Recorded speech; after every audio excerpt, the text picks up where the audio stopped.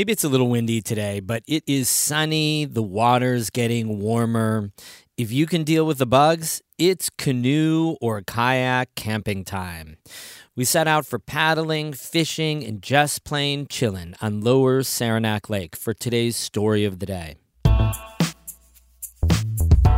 Support for Story of the Day is provided by Long Run Wealth Advisors, an independent SEC-registered investment advisor in Lake Placid, offering tailored wealth management and retirement solutions. LongRunWealth.com. Hey, I'm David Summerstein. It's Friday, May 20th. First up, members of the Nurses Union at Champlain Valley Physicians Hospital in Plattsburgh announced ratification of a new contract with the hospital yesterday. They say it's not just about the money. Kara Chapman reports from Plattsburgh. Cool rain picked up under gray skies Thursday morning outside CVPH. But a small group representing the New York State Nurses Association at CVPH was in high spirits from their new contract. I'm feeling good. We are feeling good. Great. It feels good to win. And when you fight and you get something, it feels good. The weight is lifted off of our shoulders. It's the dawn of a new day. A supermajority of union members approved the agreement, finalized last week after they had authorized a strike. Highlights include raises, retention bonuses, COVID safety assurances, and continued health benefits through the union's benefit fund. That last one was key for nurse Kelly Gidman, whose youngest daughter, Annalise, has a severe brain malformation. She says the 2.5-year-old is treated by her team of angels at Boston Children's Hospital. I can now just breathe a sigh of relief because we can continue with her health care there, and they are top-notch doctors. Gidman's little girl has made appearances at the informational pickets held by the union as contract negotiations wore on. The night they were finalized, the union's negotiator told Gidman to go home and celebrate with her daughter. She's 2.5, but I did, say, Annie, we won, and she was all smiles and happy. So how much she understands, probably not that much, but she knew Mom was excited. Nurse Kenny Millington says the union would be remiss if it didn't mention the hospital's restructure. A couple years ago, the hospital redesigned with the aim of cutting costs and reaching profitability. Millington says it led to an exodus of experienced healthcare professionals, which impacted services. An arbitration judge later found its implementation unlawful. Millington and the other union members stressed the importance of listening to the nurses and collaborating to provide safe and effective healthcare. We are hopeful today that this contract will be the first step to quell a lot of the issues that we have. And them finalizing this contract is honoring and solidifying their commitment to the healthcare professionals that run the ship, as well as the people of this community. Millington is a Brooklyn native who says he followed his wife to Plattsburgh and fell in love with the area and its people. He says his involvement with the union and the contract process is not about the money or even the benefits. It was about respect and the future of this hospital and this community.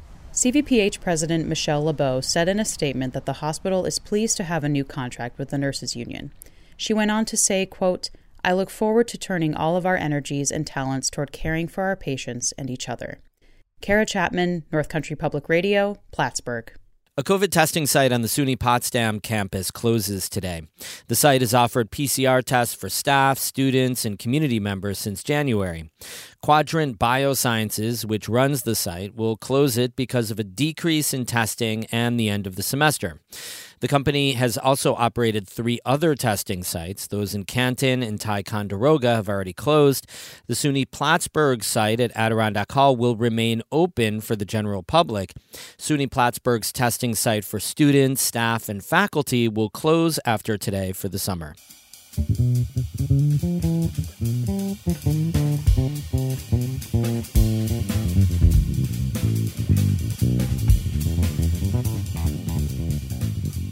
Time to dust off those canoes and kayaks, find the life jackets in the basement, and head out on the region's rivers and lakes.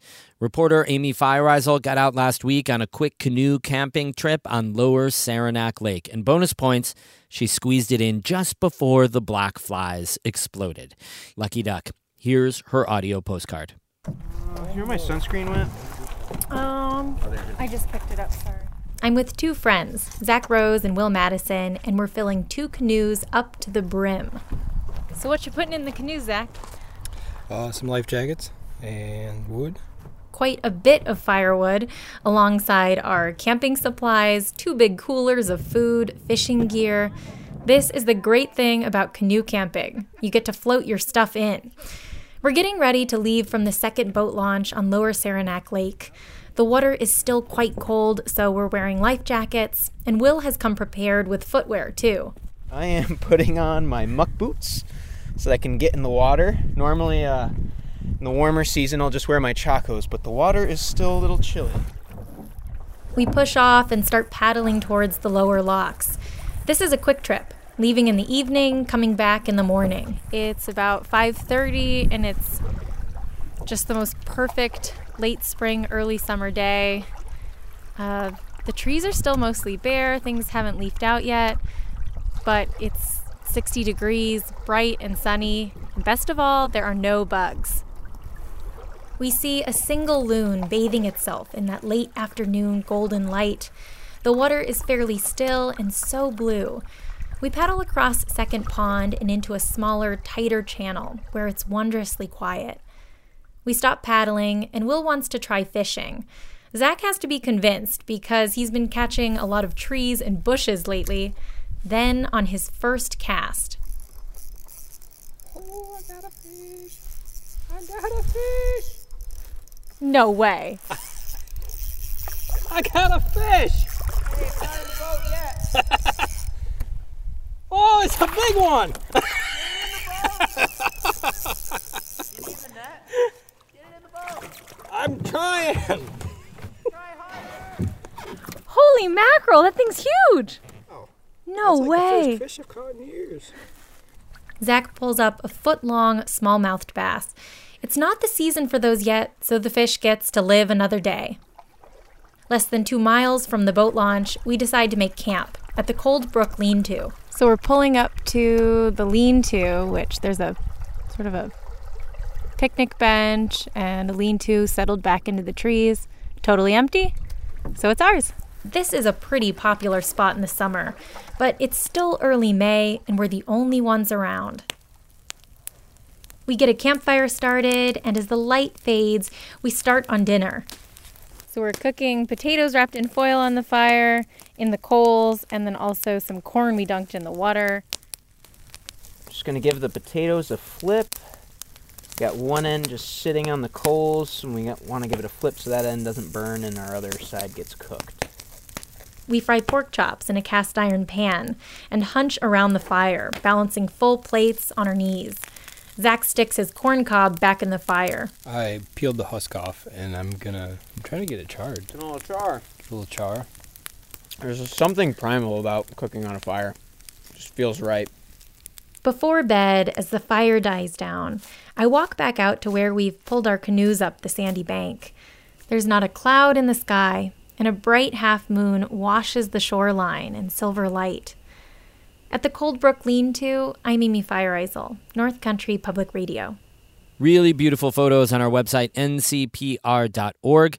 Feedback always welcome on whatever you hear or don't hear on Story of the Day. Email me anytime, david@ncpr.org. Have a super weekend. Music today by I Am Snow Angel of Lake Placid and the Saranac Project from Saranac Lake. I'm David Summerstein, North Country Public Radio.